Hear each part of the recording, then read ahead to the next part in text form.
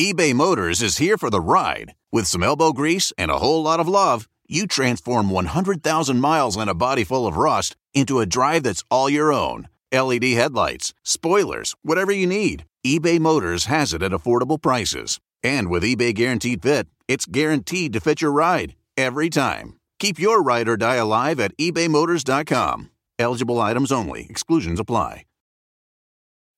When you need mealtime inspiration, it's worth shopping Kroger, where you'll find over 30,000 mouth-watering choices that excite your inner foodie. And no matter what tasty choice you make, you'll enjoy our everyday low prices, plus extra ways to save, like digital coupons worth over $600 each week. You can also save up to $1 off per gallon at the pump with fuel points. More savings and more inspiring flavors make shopping Kroger worth it every time. Kroger, fresh for everyone. Fuel restrictions apply.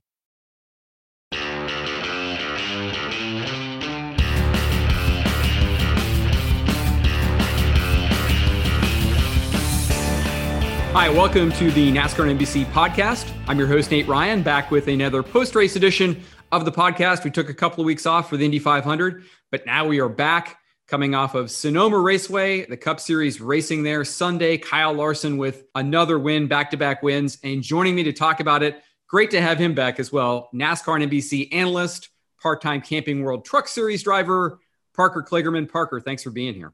Yeah, thanks for having me. Great to be here. Really fun to see your face again. And as the world's opening up, I get to see Nate Ryan at the same time. This is a win-win for me.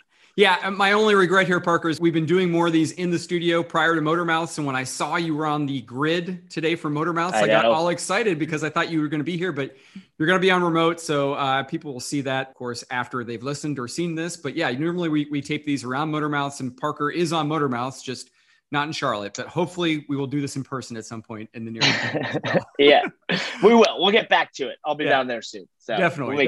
So Kyle Larson, Parker, you can help me out here as a driver, but I thought since 2017, the conventional wisdom on road courses was if you wanted to win a road course, you couldn't do it by winning both stages. And I think there was a Fox stat that they put up that said something absurd like 85% of road courses, stage one winner has not won the race. So I thought that was just sort of conventional wisdom, that there was no way you could be fast enough to win both stages and the race. But Kyle Larson stomped on that at Sonoma. He won stage one. His crew chief, Cliff Daniels, said that the plan was always to win stage one. But then when they saw how fast his car was in the first 10 laps up to the competition caution, they just decided, hey, this car is so fast, let's just win stage two and see if we can win the race. So your perspective on that as a NASCAR driver, I mean, are we underselling that or am I overselling this? I mean, was Kyle Larson truly just, you talk about being another zip code. This was truly another zip code. He was dominant. And I think a lot of people expected it though. And if you didn't, you weren't paying attention, because what he did at the end of the race at COTA, obviously knowing how good Chase Elliott has been on the road courses, which obviously, that has lended Hendrick Motorsports being very good on the road courses and Chase leading that baton. And then Kyle Larson coming in, here, knowing that he was going to be on a tear at this team. Road courses, him being fast wasn't surprising to me, and especially that one where he'd been fast before. So I think all those things came together. I think the speed they had allowed that strategy. In racing, we always say winning fixes everything. But in terms of trying to win races, what fixes any problem you have on track or any problem off track is speed. So if you've got speed, you can solve all the issues you want. And I think that's just what they had. They had more speed. No one could touch him, not even Chase there at the end, who took a couple shots at him, couldn't even get close to him. So he just had that couple tenths in his pocket that is rare in top-level motorsport. But when you have it and you execute appropriately or correctly, you find yourself doing what he did, which is winning everything that's available, and no one was even close. Yeah, and you mentioned it. Hendrick Motorsports teammate Chase Elliott, probably chiefly among them, was the big surprise that even he couldn't keep up with Larson. There was this one point where it was on a restart, I think after stage two, where Larson went 15th to 5th in 5 laps. And you're thinking, okay, like he gets through traffic like that, he's fast. But then, he gets up to second and he's 6 seconds behind Chase Elliott. And you're like, okay, now we're going to find out how fast he is. Making up 6 seconds in 6 laps on a road course. Tell us how hard that is to do as a driver. I want to experience it sometime. How about that? No, that was cool. I mean, that's normally, that sort of deficit where you take down a deficit like that. That's normally where you're on a different tire or a soft versus hard tire in Formula One, or you have many less laps on your tires, that sort of thing. But to just do that straight outright speed is just unbelievable. I think there's just times where in racing, it happened to me a couple times in NASCAR over the last decade, that you show up to track and you have 2/10. And that 2/10, it might not sound like a lot, but it's every lap that you run. If you have that 2/10 because for whatever reason the setup was perfect, you're driving it perfectly, that becomes even magnified more in the races because you're on different strategies, you're abusing the tires differently, that sort of thing. So when you have that, obviously we didn't have practice qualifying, but I assume we would have seen that 5 car having some serious speed. It's one of those times where everything just clicks and it seems like you can't do wrong and you're going so fast and you don't even know why. And I bet if you ask Cliff Daniels, you ask Kyle Larson, why were you so fast this weekend? They would tell you, yeah, we hit it, because they hit it. They just had that magical couple of tenths sitting in their pocket. And at the same token, they executed them correctly. And when you do all those things, you have the day they had. Is there any danger in that at all, knowing that you've got those extra 2/10 in your pocket, to press too much or to think, like, oh my God, this is the type of car I get once a season? Or is it just a sense of, do you think, calmness for Kyle Larson that like he's got the patience, doesn't matter how far back I fall, I'm going to get back to the front? I think if he had won already this year, that would have been different, right? It's an entirely different approach. I'll give you an example. So when I left BKR and went to Red Horse back in 2012 Truck Series, we went to Iowa, and from the first lap I had on track, I had 2/10 in the field. And we won the pole by a couple tenths. We set a track record. We got in the race. We led like 101 laps. And mind you, I had not won a truck race yet. So I was going to win this truck race. And in dominating fashion, lead every session, lead the most laps, win the pole, set a track record. It was going to be like the quintuple or something. I don't know what you call that. And we hit oil on another truck. I think it was like Jennifer Jo Cobb or something, blew an engine and spun out and took the sway bar off. And I'll never forget thinking we didn't have to try, and we went 2-3 tenths faster than anyone on track, and we found a way to lose it. I remember it was the most devastating loss because it wasn't like you couldn't make the say, oh, we put ourselves in position and didn't win it, or maybe we didn't. We had to out execute them, or we had to do this. It was like no. You had everything. You had all the speed, and you didn't find a way to win. So that's devastating. So I think for him, having already won, that patience, being, knowing he had that much speed, you don't have to push. You don't have to do anything crazy. And mentally, you're not going to. And so he was able to go out there. I wouldn't say easy because there's nothing easy about driving a stock car road course, find a way to win. And what's cool? The odds going in this weekend, I had to do that hit with Dan Beaver. It was like 8-1 for Kyle Larson. No way. And I immediately saw that and I said, that's the pick. Like if I had a pick, it would have been on Friday or Thursday, whenever we did that. I was like, I would pick Kyle Larson, and sure enough, it worked out. So. Yeah, because I'd forgotten it. You're right. He probably should have won COTA, or would have won COTA if the rain doesn't come, right? And then Chase Elliott probably has to pit, and Larson probably was the fastest. So that brings me to my next question, Parker, which is, and I've already had a person who will go unnamed email me and it's like, hey, what are the Hendrick teams doing? Like, what are they doing with their cars? That doesn't leap to mind immediately. I can understand, like, people think like, hey, why are they so good on road courses this year? Larson could have won Daytona Beach road course as well, but I think they have great drivers. But is there anything that they're doing that you see that, potentially would make the Hendrick cars better? Or is it just a matter of Kyle Larson's generational talent? Chase Elliott might be generational talent for road course racing in NASCAR. Is it just they've got two of the best drivers right now? I don't want to discredit Kyle or Chase's talent or what they bring to the program, but obviously, for my opinion and being a racer, and if I was sitting in that garage right now, another team, I would be saying, what's in those cars, right? Yeah. Like, all right, What have they figured out? Because obviously, I think Chase and I think Kyle are amazing drivers. Bowman, Byron, they're all great. And in the Cup Series, every driver from the 30th place driver on a given weekend or 33rd to first, they're all, if you put them in the same car at the same time, if you could theoretically do all that, they're all going to run within a tenth of each other, right? I think that on the speed side of things, of like a straight up speed lap, that's, when we see things in the Cup Series, trends where a team or a group is doing really well, to me, that lends a little bit on the equipment side of saying, okay, they figured something out and they obviously, are taking full advantage of it. What that is, I don't know. I couldn't tell you. If I did, I'd probably have a Hendrick Motorsports badge on my shirt here. So Yeah. I think sometimes when we see stuff like this, that a lot of times lends it to being, maybe they found an aero advantage. Obviously, Chevy has worked really hard, as we know, to become more competitive from where they were 2-3 years ago. And, those sorts of things aligned with the development freeze and, sort of maybe some of the things that they got right at the end of when we could do open development, they figured out that have carried forward now, and others can't quite develop as quickly anymore. So I think those sorts of things have probably, somewhere in there, maybe it's a mix of all of it, have come together to give them the speed that they have. And you put it, they have some of the best drivers by far. One's a champion right now, and one is the most, in my mind, when he was going here, this was, to me, it was fulfilling the prophecy for Kyle Larson to end up at Hendrick Motorsports. That was sort of ever since he first drove a Cup car, I thought, well, he'll end up at Hendrick Motorsports. So, right. Yeah. And he'll be amazing when he does. And sure enough, he is. But I think they're taking full advantage of that. And you got it, because you could turn around in 2 months and suddenly Gibbs is hitting on it, as we've seen in the past, or Stewart-Haas figures out their woes and suddenly Hendrick's the third best, right? So you got to take advantage of the times when you have an advantage like they have. Yeah, and certainly this is a cyclical type endeavor. We've seen that before in NASCAR, and that's been the narrative. I asked Cole Custer about it last week and Martin Truex Jr., and they both said Stewart-Haas Racing, Joe Gibbs Racing, they're working tails off trying to catch up with Hendrick. But you mentioned it, Parker, that the parts freeze, the lack of wind tunnel time and development, no practice in qualifying. Is this a season that theoretically, if you have an edge as a team, is it going to be tougher for the other teams to catch Hendrick?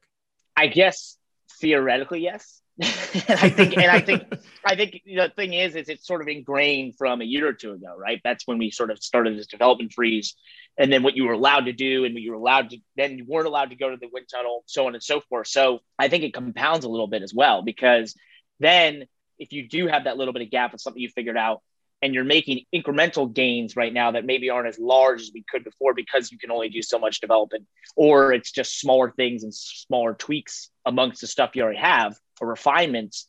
I think it sort of gives you that level up that compounds throughout the time that you're able to do that and keep that advantage. So I think for the other major organizations, though, your Joe Gibbs, your Stewart-Haas's, whenever we get these teams that sort of become dominant, we like to say, like, well, how will they ever get caught? Right? Like, you're right. Who's going to figure it out? Yeah. And I'm like, I don't know, maybe the X amount of engineers and tens of millions of dollars at Stewart-Haas Racing, or the tens of millions of dollars and X amount of engineers at Joe Gibbs are probably going to figure it out. So I just think that's why it's a competition, right? We do this because we compete, and just because one team has it right now doesn't mean it's going to last forever. And I know there's development freeze and anything, but even within that, I find it hard to believe that we turn around here in 4 months and be like, no one ever caught him. No one ever figured it out. That would be shocking. Like you said, millions of dollars lying around at Stewart-Haas and Joe Gibbs Racing, and the brain with power there. Yeah, with one goal. Go beat those other cars. Dozens of engineering bachelor degrees, probably a few doctorates mixed in there. I mean, yeah, you're right. It's sort of a recipe for, of course, they're going to get better at some point. Want to get your reaction, Parker, to a couple of things that Kyle Larson said post-race I found interesting. The first is, and I talked about this when I had Burton on a couple of weeks ago after Dover, just about the amount of homework and studying that drivers have to do now in terms of SMT data.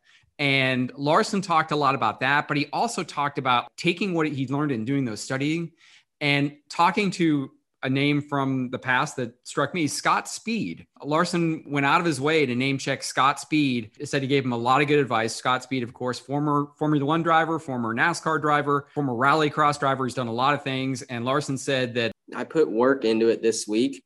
By looking at a lot of SMT and things like that. And, Josh Wise, I not just work out, but, I do a lot of stuff with him, and he's hired on Scott Speed to kind of work side by side with him. And, Scott's one of the best, American road racers we've ever seen. So getting to pick his brain a lot and look at areas where I've probably struggled in the past. And Scott really helped me this week, my mindset and how I thought you needed to outbrake people, which was opposite. So what you really need to do. So talking to him, I felt like I got a lot better outbreaking people. I was able to pass people really easily. So I think having him was a huge benefit to me, as well as, Ross Chastain and Reddick and Bowman, who ran pretty good today. Yeah. So I think we have a really cool thing going throughout the week, and it definitely helps prepare all of us drivers who work out with him and Josh and Scott, to be good for the weekends. So I just want to get your take on that, Parker. Like, I don't know how well you know Scott Speed, but if you're in Kyle Larson's shoes and you have that opportunity to take that data and then talk to somebody like a Scott Speed who's raced all over the world at all these different road courses, help us understand, like, how does he take that and make that so productive in winning at Sonoma? I think there's a lot to unpack here. I'll start sort of the beginning of all this, where we're going with this. And first and foremost, I absolutely, understand where he's coming from, which is that the homework side of things that you and Jeff talked about and what he's talking about with all the homework, that has absolutely become, in the last, I'd say, decade, and especially in the last 5 to 7 years, if you're not doing the homework and putting in the work as a driver in the Cup Series, you're not going to be successful. There's so much information available at this time to a driver that didn't exist 15 years ago that you can't help but have to be, to look at certain things and have more at your disposal than you did. And if you're not taking advantage of that, you're just not going to be successful. It's just plain simple. And sure, some will be hit or miss, but the ones that really rise up to become your consistent champs and your consistent winners are the ones doing the homework. Because, as I said, everyone's very close in the Cup Series. Drivers are very close. The cars are very close. What becomes your edge is the little tiny things that you can find to outdo someone who's at the same exact talent level as you, right? That's the Cup Series is really the only place where if you're a top 20 worldwide driver, that you're going to get into a position where there's 19 others at the exact same talent level as you. So how are you going to beat them, right? That's what NASCAR Cup Series racing is. So back to a lot to unpack there. 15 years ago, I started working with a coach at the time, and this was a new concept in racing to have a coach. And then Formula One was probably one of the first major motorsport series to really accept having coaches. They have driver coaches that come in that are on the teams. And there was always a stigma in driving where, especially in the NASCAR world, where like a driver should just figure it out, right? But then you look at other sports like football and you have a QB coach specifically for the quarterback because he's a very integral, important position who needs some help to figure it out, some outside eyes. Yeah. Well, for drivers, it's like there's no more integral position than the driver. It's literally when the rubber meets the road. How could they not have help? So I think a trend we've seen in the last 5 years has been drivers searching for that help, searching for those outside eyes, the knowledgeable outside eyes that can guide them in a direction or help them figure out things. And we hear it often now, drivers saying, I put in the work, or I talked to so-and-so and they went and worked with me on a simulator and blah, blah, blah. Because it's no different than football or other sports where you need a coach and it helps to have an outside set of eyes. If you're doing any project, if you're doing a school project, you like to have an outside set of eyes. Well, when you're a professional race car driver at the top of the Cup Series, wouldn't you like to have a little help? I mean, that's pretty, normal. So I think what Kyle's talking about, working with a guy like Scott Speed, other guys are out there, other professional coaches, IndyCar, there's still a lot of those. There's many professional coaches, because the driver is so important and the fractions of difference between, first and 20th is so close. Driver coaches are integral over there. I think in the coming decade, especially the next gen car, that will almost become a position on a team, which is you will have driver specific people that are about driver performance, driver coaching, driver data, going through the driver data, so on and so forth. That will be one of the most integral parts of a race team here in the next gen era. And the departure is the reason I want to start 15, 20 years ago is that a driver coach 15, 20 years ago was some guy who won a race or something, getting on the spotter stand and being like, I don't think you're doing that right. I don't think you're doing that right. Now it is far more to the football level of understanding how you get the best performance out of a driver. And that's who that person can be. And they might have driving experience or they might not, but there will be someone that's designed to get the best performance out of a human being. And the reason it's become so much more finely tuned that you're talking about, like versus the guy just standing up on the spotter stand saying, yeah, it looks there. It's because of that data. It's because they can look and tell you exactly you're getting beat right here in this turn because you're not braking hard enough, or in the pits, you're getting beat on your rolling speed here in these sectors. Is that essentially what the SMT data gives you? 100%. That was a big, unlock for the driver side of things, was to have the SMT data, or just to have driver input data that we'd only have in testing before that. Before about 13 years ago, Dartfish came around. That was one of the big breakthroughs, from a guy standing on the side of the track telling you what to do, to here's overlays of you versus the other car, so you could see line differences, speed differences a little bit. That was sort of the evolution. And then when the SMT data came in, driver input data all the time, that opened up a floodgate of all right, now we can see exactly what you're doing, what the other guy is doing, plus combine that with when the IndyCar world, they combine that with the Dartfish, the overlays, and they have these massive reports that break down everything the driver's doing from every position, every corner, every competitor, so that you can really get down to those nitty gritty, tiny amounts, fractions of a second.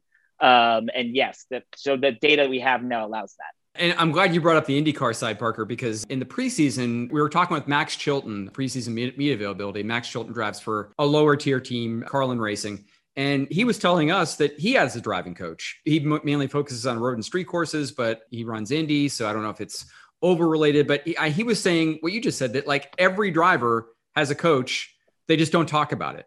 Like a lot of guys just aren't comfortable with it. I thought it was mainly like a mental thing, just like getting your head right, psychiatry, that sort of thing. But it sounds like it's as much that as it is technique and how to do it, right? Yeah. So my coach is Bob Perona. He now works with Jack Harvey and Jerry Green. He worked with Simon Pagenaud when he first came to IndyCar, Simona De Silvestro. He's worked with numerous amounts of drivers, James Hinchcliffe. He was at SPM for a while. He really was at the infancy of driver coaching back in the early 2000s. He drove into Atlantic, had a coach, which was Ross Bentley, who wrote Speed Secrets, which has become a very popular thing in the road racing realm. So coaching has definitely been around, but there is a stigma, right? There is that odd stigma of like, you don't want to talk about it, but everyone has one now. And in IndyCar, they're a great example of, because the cars are so close, the driver actually makes a huge difference. And so making sure that that driver is as fine-tuned as possible and has someone who can look at the data with them and look at it from a driver perspective and not an engineering perspective, but the one that goes into the engineering, meeting and says, look, yes, we need the car to turn a little better, but here's where Max actually released the brake just a fraction too soon into the turn 7. That's causing a bit of an understeer. If you can get us 3 more here, then he'll do the 3 that he needs on here, and we'll find our perfect balance. That's how it's, where it's going in terms of the driver coaching realm. And it's just going to become more popular as in the whole racing world. Formula One, they're going to a far more spec style car, next gen car, NASCAR. We all want to make the drivers more important. Well, guess what? When we make them more important, then making sure the performance is better or at top peak performance is going to be just as important. That's where these drivers and ex-drivers and just overall performance coaches are going to be huge. Yeah, that makes a lot of sense. As the cars become more standardized across every major series, the driver is an important part of the equation. We like that. One more thing that's interesting on the Scott Speed part of it, I should have looked this up. I didn't. I don't know when his last NASCAR start was, but clearly been a long time since he's raced full time in NASCAR. Is it just knowledge of technique and of a Sonoma, or just like being good on road courses? Like, how do you think he can just help Kyle Larson, even though clearly he has not had a lot of recent experience driving the car that Kyle Larson drove Sunday? Well, stock cars, until we get to the next gen car, really the design of them, especially on road courses, the design and the way you drive them has not changed for probably 15 years, right? 20 years almost. Basically, it's really very similar, no matter what body was on them or what we have, in terms of the exact power level, that sort of thing. The brake sizes haven't changed. Underside suspension hasn't changed. These things have been very similar. So when you find out what works, it generally continued to work, right? And I think for Scott, I can't, know what he and Kyle talked about. But one thing I can tell you is that someone like him, who's been in Formula One and gone through the open wheel ranks and seen data and seen the techniques, there's road course racing is a highly, highly technical situation compared to oval driving, where there's a lot more creativity in oval driving. Actually, funny enough, there's a lot more, you get away with a lot different styles. Whereas in road course racing, it's very much, there is a specific thing that works a lot of times, and that's what you have to do, and you just have to do it better than everyone else. In oval racing, you can kind of be a little bit more creative and you can do more things because it's more momentum based. So, and a lot of times where road course races or time is gained from oval drivers who maybe have a predominant oval background is under braking. They have to figure out how to properly brake, how to bleed speed as quickly as possible, how to make sure they're maximizing the strength of their current race car under the brakes, and then therefore maximizing lap time. So I know this is like getting very into the weeds of driving, but that means that Scott was probably able to help Kyle very much on the technical side, on the techniques used, on maximizing what a stock car does well, which is nothing on a road course, but what it does what you want it to do better than the other guys. And I think that's probably, if I had to guess, that's what they were talking about, and that's what they were able to learn from each other. I love getting in the weeds. I love that you can give that kind of analysis. Exactly why I like having you on here, because that's exactly what Larson was saying. He kind of expanded on the answer a little bit and said that it helped his mindset in terms of outbreaking people. That's fascinating stuff. That's awesome. Yeah, it's really cool. For mere mortal like myself who doesn't drive race cars like you do, figure out how people get this kind of help at that elite level. eBay Motors is here for the ride. With some elbow grease and a whole lot of love, you transform 100,000 miles and a body full of rust into a drive that's all your own. LED headlights, spoilers, whatever you need, eBay Motors has it at affordable prices. And with eBay Guaranteed Fit, it's guaranteed to fit your ride every time. Keep your ride or die alive at ebaymotors.com. Eligible items only. Exclusions apply. Reese's peanut butter cups are the greatest, but let me play devil's advocate here. Let's see. So, no, that's a good thing. That's definitely not a problem. Reese's, you did it. You stumped this charming devil. Life is a highway, and on it there will be many chicken sandwiches. But there's only one McCrispy. So go ahead and hit the turn signal if you know about this juicy gem of a detour. Another person who helps Kyle Larson a lot is Cliff Daniels. And Kyle Larson said after his win at Sonoma something interesting. He said that his relationship with Cliff Daniels works well because, one, he's an intense guy like he is. He's very competitive. But two, Kyle Larson throws out this nugget that Cliff Daniels loves dirt racing. Yeah, my relationship with Cliff and everybody on the 5 car is great. And, Cliff's a very intense guy. He's a perfectionist really, but that's what you want out of a crew chief. But outside of that, it's cool to me that obviously dirt racing is important to me and, all that, but he watches more dirt racing than I do throughout the week. And I think that's really cool. And, he'll talk to me like, hey man, did you see, this or that? Like this guy did great. Did you see that slide job or whatever? And I think that's awesome. So, and it definitely helps us build a closer connection. So, he's only a few years older than me, and I hope we're together for a very long time. Kyle Larson claims that Cliff Daniels watches more dirt racing than him throughout the week. Well, that's because Kyle's racing in him. Yeah, that's probably part of it. Well, and that sort of gets to my question is, I had no idea that Cliff Daniels was such a big dirt racing fan. And clearly he and Kyle are connecting on this and talking about this in addition to, how they make the number 5 Chevrolet faster. But I'm just curious, your perspective on that as a driver and a crew chief. I know you guys don't always have to be friends, but it sounds to me like in this instance, again, like I don't know if it's Cliff Daniels is an actual dirt fan or he took an interest after he knew he was going to be working with Kyle Larson, but it seems like they have a connection there we were mostly unaware of until Kyle Larson told us about this on Sunday. Like, how does that help or can it help? Or do you think it's something, have you had that with any of your crew chiefs where maybe you find things to connect on the personal side or the hobby side away from racing? I find that fascinating. I didn't know that about Cliff. I've talked to Cliff a lot in the last couple of years. Really enjoy my time chatting with him all the time. He's always very available. I would have tabbed him more as like an Ivy League college rowing guy, as opposed to like a dirt racing guy. So that's pretty funny. I love that. But I think anytime you have to work so closely with another individual as sort of the leaders of whatever it is you're trying to do, whether it's a business entity or it is a race team, when you are the de facto leaders and you can find common ground, something to be excited about outside of just your job and what you do working together. I always think that always helps, right? And it helps to enjoy going to work every day than to not, right? It doesn't matter what you're doing. I don't care if you're doing underwater basket weaving. If you enjoy doing that, you're going to have a better time than not enjoying it. And a lot of times that's who you work with and the people you work with and relationships you have with them. So in racing is no different. A driver and a crew chief have all sorts of different relationships. Sometimes it's like a mentorship, right? Where you have an older crew chief and a younger driver and they're telling them, sort of mentoring them. You can have the boyfriend, girlfriend, or, significant other style relationship where you bicker all the time and you still love each other sort of thing. And then lots of times it can just be a friend, right? If you're more similar age, which we see often, you're similar age, you're in a similar stage in life, both trying to make your way or whatever, or you're at the end careers, like those are successful partnerships because you both understand where each other at and you understand, what you're trying to get out of the situation. So the key is having one of those, right? The problem normally is if you don't have any of those, then you're probably not in the right situation because you're not going to get along. You're not going to perform. You don't trust each other. so on and so forth. And that's when we see these relationships blow up. Yeah, you're right. It's like you almost have to find like the right archetype that you have with that person. I mean, you're right. I think, Larson and Daniels, similar in age, they're probably like a couple of years apart. So, and like you said, both trying to like get that first championship. I think Canales and Johnson were probably more similar to that old married couple that you're talking about, the bickering, but they still figure it out. Well, I think they started probably like friends. They grew into being a little bit like that old couple, like they bickered a lot. But I would have tabbed them similar style, like Cliff and Kyle, where it was like Chad wanted that shot at the time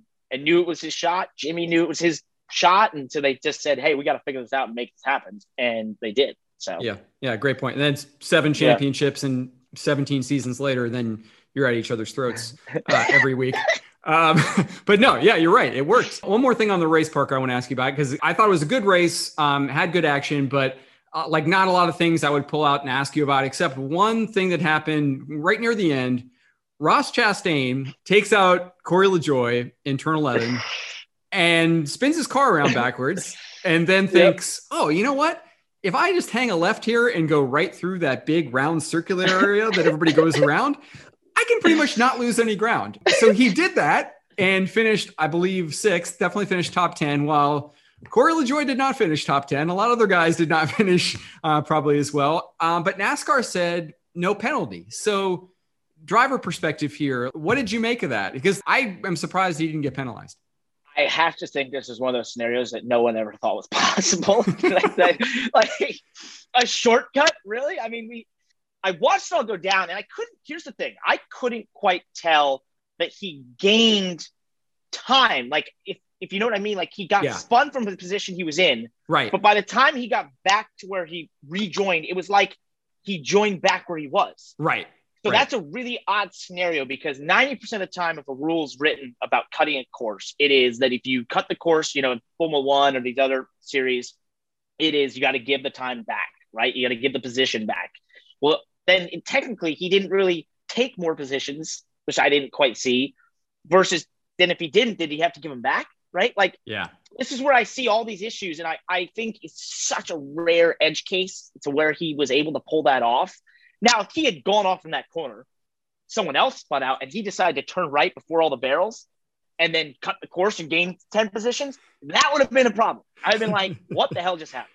Right. But with this one, I mean, he lost time, and sure, he probably gained a little back, but he never gained position, in my opinion, where he rejoined really on the racetrack or track position wise. So that's a tough one. I would not want to be in the decision chair with NASCAR for that one, because that's a really, how do you define that he cut the track or gained something that, you know what I mean? Like, where do you go there? Because that's a slippery slope, because then you're basically saying, if I get spun through the grass over in the S's and rejoin back in position, everyone else stopped, so I don't gain a position, then do I get penalized? Like, if you penalize him for, you know what I mean? Like, so I'm trying to, so it's a really weird deal. And I'm sure when we go back there, they'll have a new rule that says like, hey, if you go in here and you gain 10 seconds, that's a problem. But I don't know. I saw a lot of people upset about that, and he gamed the system and won. Good for him. Yeah. They'll change it. They'll make it the Chastain rule for the future. I know exactly what you're saying, because that's what I was trying to watch on the replay. Like, did he gain positions by making the move? And I think you're right. He probably blended in maybe a spot or two behind where he was when he hit LaJoie. But obviously he benefited, because if he would have just looped it and done a 180 and started from where he would have lost all the positions he just made up to be, where he was when he hit LaJoie. And to your point, like, I think if I'm one of the guys behind that crash, or just anybody in the race, then it's like it creates this kind of slippery slope precedent of, okay, if I'm entering turn 11 and I'm back up here and I see a crash in front of me, well, I'm just going to hang a right and just avoid the entire turn, right? I mean, and then it's too far, and then you got to figure, if you cut the course again time, so they'll just have to figure that out with rules. But like COTA, I thought that was going to be a huge issue, track cutting and all that stuff, and we never even talked about it. Not once. You can go to a place where you assume it's going to be a huge problem, and then you go to a place you're like, that will never happen, and then it happens. So I don't envy NASCAR's position, but I don't know. I'm sure they'll have more cameras than I saw. They'll dissect it far. They'll have the onboard and they'll have the data and everything, and they'll look at it all and say, okay, here's what we figured out. Here's how we know we can solve it in the future, so on and so forth. But Chastain got away with it. Kudos to him. because pretty awesome. You find a shortcut.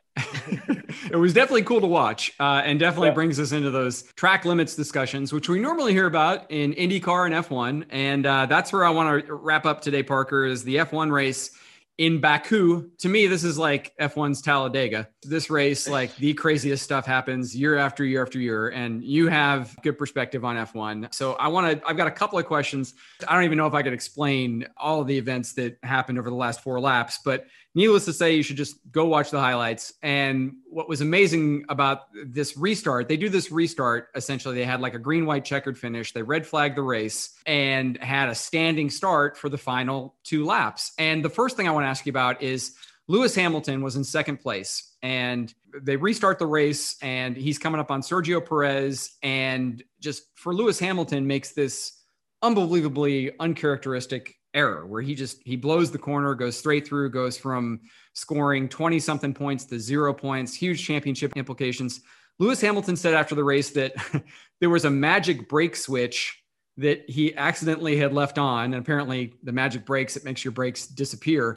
Can you explain that? Like, knowing that you have some familiarity with the F1 cockpit, like I saw some photos floating around that you actually retweeted. There's a switch that actually says magic brakes. What does that do? And is it on Lewis or is it on the team for like telling him, hey, don't forget to toggle that when you have this restart? So first of all, that was wild. And second of all, Formula One cars are highly procedural based, right? It takes 20 engineers just to start the damn things. There's tremendous amount of procedures. And we see it in the high-end prototype sports car stuff over Le Mans, those sorts of things.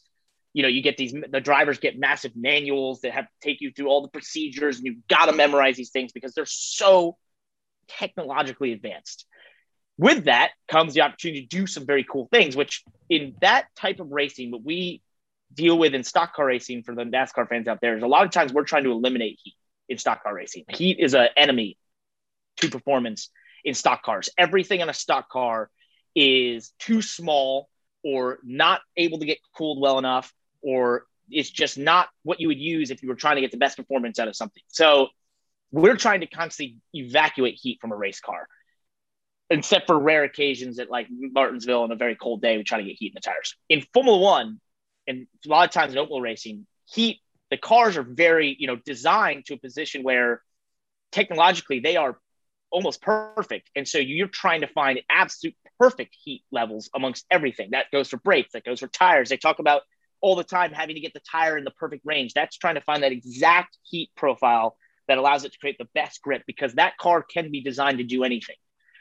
With the brakes, what happened there is Mercedes, they've done a lot of work when they had the DAS system, which was the wheel movement that allowed you to change the toe on the front tires to put more heat in there. They also did a deal with the magic brake lever, which was allowing the brakes to go basically, from what I understand, you can cut off the rears a lot of times like we have in stock cars, which is a lever that we use on road courses sometimes where, say, we're going off and trying to make a late pass. We have a lever that we push down, and that will cut the brakes to the rear and just have the front so you can brake way harder and then deal with it on the X, sort of get away with it. They were using it to pump heat into the brakes to get them to the operating temperature they want, as well as the tires, because heat from the brakes transfers to the wheels, which goes to the tires. So apparently he turned it off and then hit it by accident on his upshifts, that button. So what I assume they will do is they will move that button, or they will go through a new procedure or something. And that's normally how you fix these things in Formula One. It's weird because when I saw that restart happening, I just thought, I was like, Lewis is going to, I don't know why. I just said in my mind, I'm like, I think he's going to just end up driving off the track here in turn one. I don't know why. I just felt like the whole thing, his mantra, what he said before, it's a long season. I was like, oh, that's a death nail, I'm telling you. And sure enough, he spears off. And I was like, did I just tell the future? But that, obviously had a lot. It wasn't him. It was what mechanically was in the car. But that's very, there's, Formula One is so technologically advanced. There's so many things like that. That's why you see those things where it's so procedural based, because there's so many elements to everything they do. Like you said, that Hamilton sort of jinxed himself in a way by saying, oh, it's a long season, I'm not going to do anything crazy. And then something happened, was just unbelievable. But it was also somewhat fitting in that his chief championship rival, Max Verstappen, was going to win that race. And it was his tire failure with 3 to go that set up this red flag, green, white checkered finish. And again, I want to get your take on this. You can argue that there was a safety element here because Red Bull, Verstappen's team, and the team of the winner, Sergio Perez, was saying, hey, we got to stop this thing. We got to change tires. This is the second tire failure we've had across the field. We got to figure this out. And F1 said, or the steward said, yeah, okay, we're going to do that. But to me, Parker, it felt a lot like NASCAR 2001 to 2004, pre-NASCAR overtime, green, white, checkered finishes. They would stop a race if the caution came out with a certain number of laps to go and red flag it so that they could have a green flag finish. That's what F1 did in Baku. So did that surprise you that F1 would do that? I mean, it stunned me because it seems antithetical to what I normally think of in the whole purity of competition with F1 and even IndyCar versus NASCAR's focus on entertainment. I will say 10 years ago would have shocked me. Yeah. They would have cautioned that race, put a safety car out, finished under caution. That's the end of the race. When Liberty Media came in, it became very clear that, Formula One was behind in a couple areas. Social media presence was lacking because, Bernie Ecclestone and the regime before to believe social media was a fad. There was, lacking in terms of promoting the stars like Lewis Hamilton, who is now an international superstar, far exceeding the sport of Formula One. But at the time, 10, 15 years ago, that wasn't the case. They weren't doing a great job of that. They relied heavily on TV. And then lastly was, hey, this can be cool and it can be technologically sophisticated, but it can be entertaining and it's okay. And I think, the biggest, I did it on my YouTube show, which sadly we haven't done in a while because of COVID, but In the Wall, when they announced what first became the budget cuts and then eventually what become now the 2022 car, that to me was the mark of Formula One finally saying, we care about the show. Right. And not just the idea of being pure, because, motorsports forever was this idea of we are going to prove technological excellence. We're going to do all these things. And Formula One was the height of that. But they noticed and they realized and looked around the sporting landscape, and with people, when you're vying for people's time with this darn phone in their face all the time, you got to give them something. You got to sell them. And, that's where Formula One has made a massive mentality change. You have Zach Brown, who's come in there, even Toto Wolff, who has a very powerful voice within that sport now. His success is very much even on the top team. When they did the budget cut stuff that they did, that took Toto Wolff and Ferrari to say, we're going to give up our inherent advantage for the betterment of the sport and the show. And that shocked me 2 or 3 years ago. So now, since that has happened and since that mentality shift has occurred, was I shocked to see them try and pull off a green, white, checker? No. I was like, that's right in line. I love it. It's awesome. Formula One should be entertaining. Think about this. Formula One. So it's having its insane growth in the US. And we all know that's because of the Drive to Survive show, which is, I go around, I live up here in Connecticut, New York area. I go around, I meet people all the time who they hear I'm in racing and they go, I know nothing about NASCAR, I know nothing about racing, but I watch Drive to Survive. Formula One's awesome. And I'm like, what just happened? Like, that's incredible.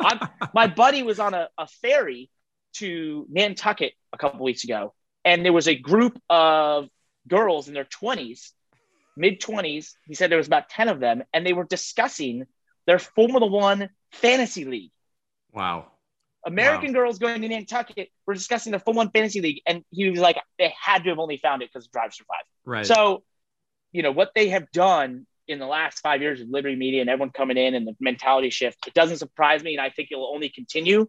I think they know, though, there is a eventual position where they will start to hurt their inherent fan base. And you need to, keep the purity of that sport. But look, that is a juggernaut that's only getting bigger. And they're making, if I was one day woke up and was the head of Formula One, every move they made so far would be the same moves I'd make. So I love what they're doing. I'm a huge fan of it. Yeah, and you're right. Like, in the future, eventually it does become a delicate line to walk. We've seen NASCAR try to walk this line a lot over the last 20 years and finding that line between competition and entertainment. But you're right. I mean, for F1, the benefits have been huge. I mean, Drive to Survive. I mean, my Drive to Survive moment over the last year was there's this influential music blogger, entertainment blogger named Bob Lefsetz, who suddenly has started just blogging about Drive to Survive over the last couple months. Like, this is the guy who normally blogs a lot, like classic rock and politics. And like, out of nowhere, it's like, he's in his 60s. He's just, I found this on Netflix and this is the coolest thing. And I'm going to tell you why all the tastemakers should be paying attention. It's like, what is happening? What still surprised me, Parker, though, is like, I get like, and Liberty Media, for those who might not understand, like they came in, American company, bought F1 in 2017 from Bernie Ecclestone and his group. And they have had huge impact. I mean, Drive to Survive doesn't happen, I think, obviously, if Liberty Media is involved. But what surprises me is I don't understand all of like how FIA and the competitive environment of F1 and that oversight, how that all works. Like, it doesn't surprise me that Liberty would have that effect off the track. But this, to me, to your point, is almost an instance where that philosophy has become so immersive across the F1 paddock that it's now having an impact with the stewards of the competition. Like, should that surprise us, given the FIA role here with F1, that it's even having that kind of impact? I think, the FIA is in the business of motorsports. So, but what's good for motorsports is good for the FIA. Yeah. I think, so a couple months ago, I never tweeted this, but I wrote it. It was basically that the Americanization of Formula One will be the trend of the next decade. And what that means, it's already happened, right? We've had Liberty Media come in. We're going to have more American races. Miami, by the way, every 5 seconds I run into someone, they talk about how they want to go to Miami Grand Prix because it's going to be the Monaco of America. Like, that is going to be an app. They're going to have 500,000 people trying to go to that thing. So it's going to be huge. I think that also means, though, in the mentality that runs through the FIA in terms of knowing this is an entertainment product these days. It cannot just be a purist form of running a car. It has to be entertaining. You got to keep your stars like Lewis Hamilton entertained. You got to get him getting out of the car and going, that was awesome. It's the same things we talk about in NASCAR all the time. They understand it. They know this. You're vying for people's attention. That is your metric. That is what you are trying to basically sell to people. Is you want to sell them on giving you their attention. You got to make it entertaining to do it. And so I think that runs through. And then on to continue over the next decade, what you're going to see is your Silicon Valley and American tech companies are going to get far more involved in Formula One. You're going to see local governments in the U.S. get involved in Formula One, as they are with these races that are going to come here. You're going to see Formula One work together with the major American motorsport series to find date equity and dates that make sense for everyone involved and to have promotional rights together. And you're going to see all this happen. And that will be the trend over the next 10 years. And the purpose is, what everyone's learned in motorsports is that a rising tide raises all boats. And what's good for Formula One is good for NASCAR, is good for IndyCar. And if the three of them work together, we can, as a sport, be in a far better position in 10 years than we were 5 years ago. Good stuff. Yeah, we all want to see that. Really good stuff. Really good perspective. You're a racing futurist, Parker Kligerman, and I love it. This is why we love having you on here. So speaking of future plans, I just mentioned you're on Motor Mouths, so people should be checking that out on Peacock, and the NASCAR NBC schedule about to ramp up here. I'm sure we'll see a little bit more there. Truck Series plans. What's on your calendar, I guess, the next few months for Parker Kligerman? Man, it gets real busy. So we're starting up NASCAR on NBC's side. Started at Nashville. I'll also be racing Nashville and got a new sponsor on board, which I'm pretty excited about. It actually lends a lot to what I just talked about, my end soliloquy there, or monologue. We're going to be doing, I think I've got like 7 more truck races this year. I'm going to end up doing I think 11 or 12 truck races this year. So pretty pumped about that. Henderson Motorsports team, Food Country USA, we've been doing awesome. We've had some really fast trucks, really good results, and we've had some great partners come on board and just a lot of exciting things there. So I'm just really enjoying driving race cars lately. Not to go too long-winded real quick, but a lot of drivers would benefit from having driving taken away from them for a moment and then getting it back, because it gives you an entirely different perspective. And I'm kind of in that post side of like a year ago, I pretty much was convinced I was never going to drive race cars anymore. And then here I am now racing more than I have in 2 or 3 years. And I just think I appreciate it wholeheartedly. So having a lot of fun with that, doing the TV stuff, looking forward to our second half of the year. And definitely, I think it's going to be a busy time, but hopefully we can get back in victory lane, because I really want to do that for Charlie Henderson and the Henderson Motorsports, because he watches our Talladega wins still this day often. So I got to give him more material. All right. Well, it sounds like this. I think we've got some fodder for future podcast topics. Both, what you just talked there about being outside the car and appreciating it. And we didn't even get into iRacing, eNASCAR. So Next time. I'm glad I'm going to see you in Nashville because we'll make plans to do this again and not let it be this long next time. So thanks again for being here, man. Always enjoyed it. Appreciate it. Thank you, bud. Our thanks again to NASCAR and NBC analyst and NASCAR driver Parker Kligerman for joining the NASCAR and NBC podcast. Among the many things I love about Parker, aside from his youthful spirit and vibrancy and his high degree of intellect, is that he also still drives race cars and race trucks, and he does it very well. And he also keeps up so well on more than just stock cars. We had great insight there from PK on IndyCar and Formula One. This was a great week to have Parker Kligerman on the podcast, and I hope we can do it again soon, in between Parker hopefully getting that second victory for Henderson Motorsports in the near future.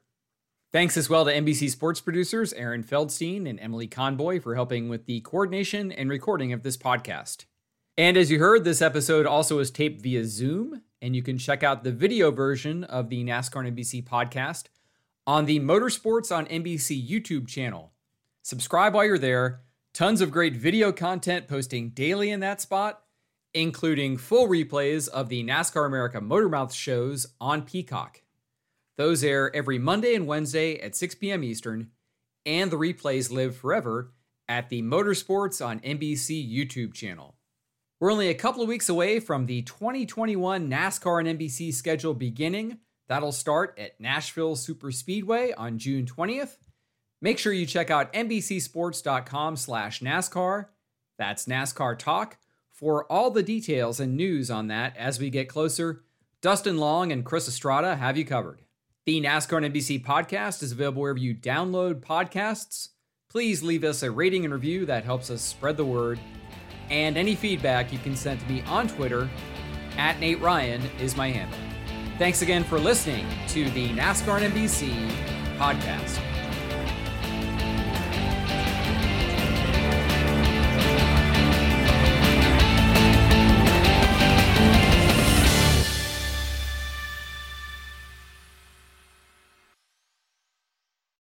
Reese's Peanut Butter Cups are the greatest, but let me play devil's advocate here. Let's see. So, no, that's a good thing. That's definitely not a problem. Reese's, you did it. You stumped this charming devil. Life is a highway, and on it there will be many chicken sandwiches. But there's only one McCrispy. So go ahead and hit the turn signal if you know about this juicy gem of a detour.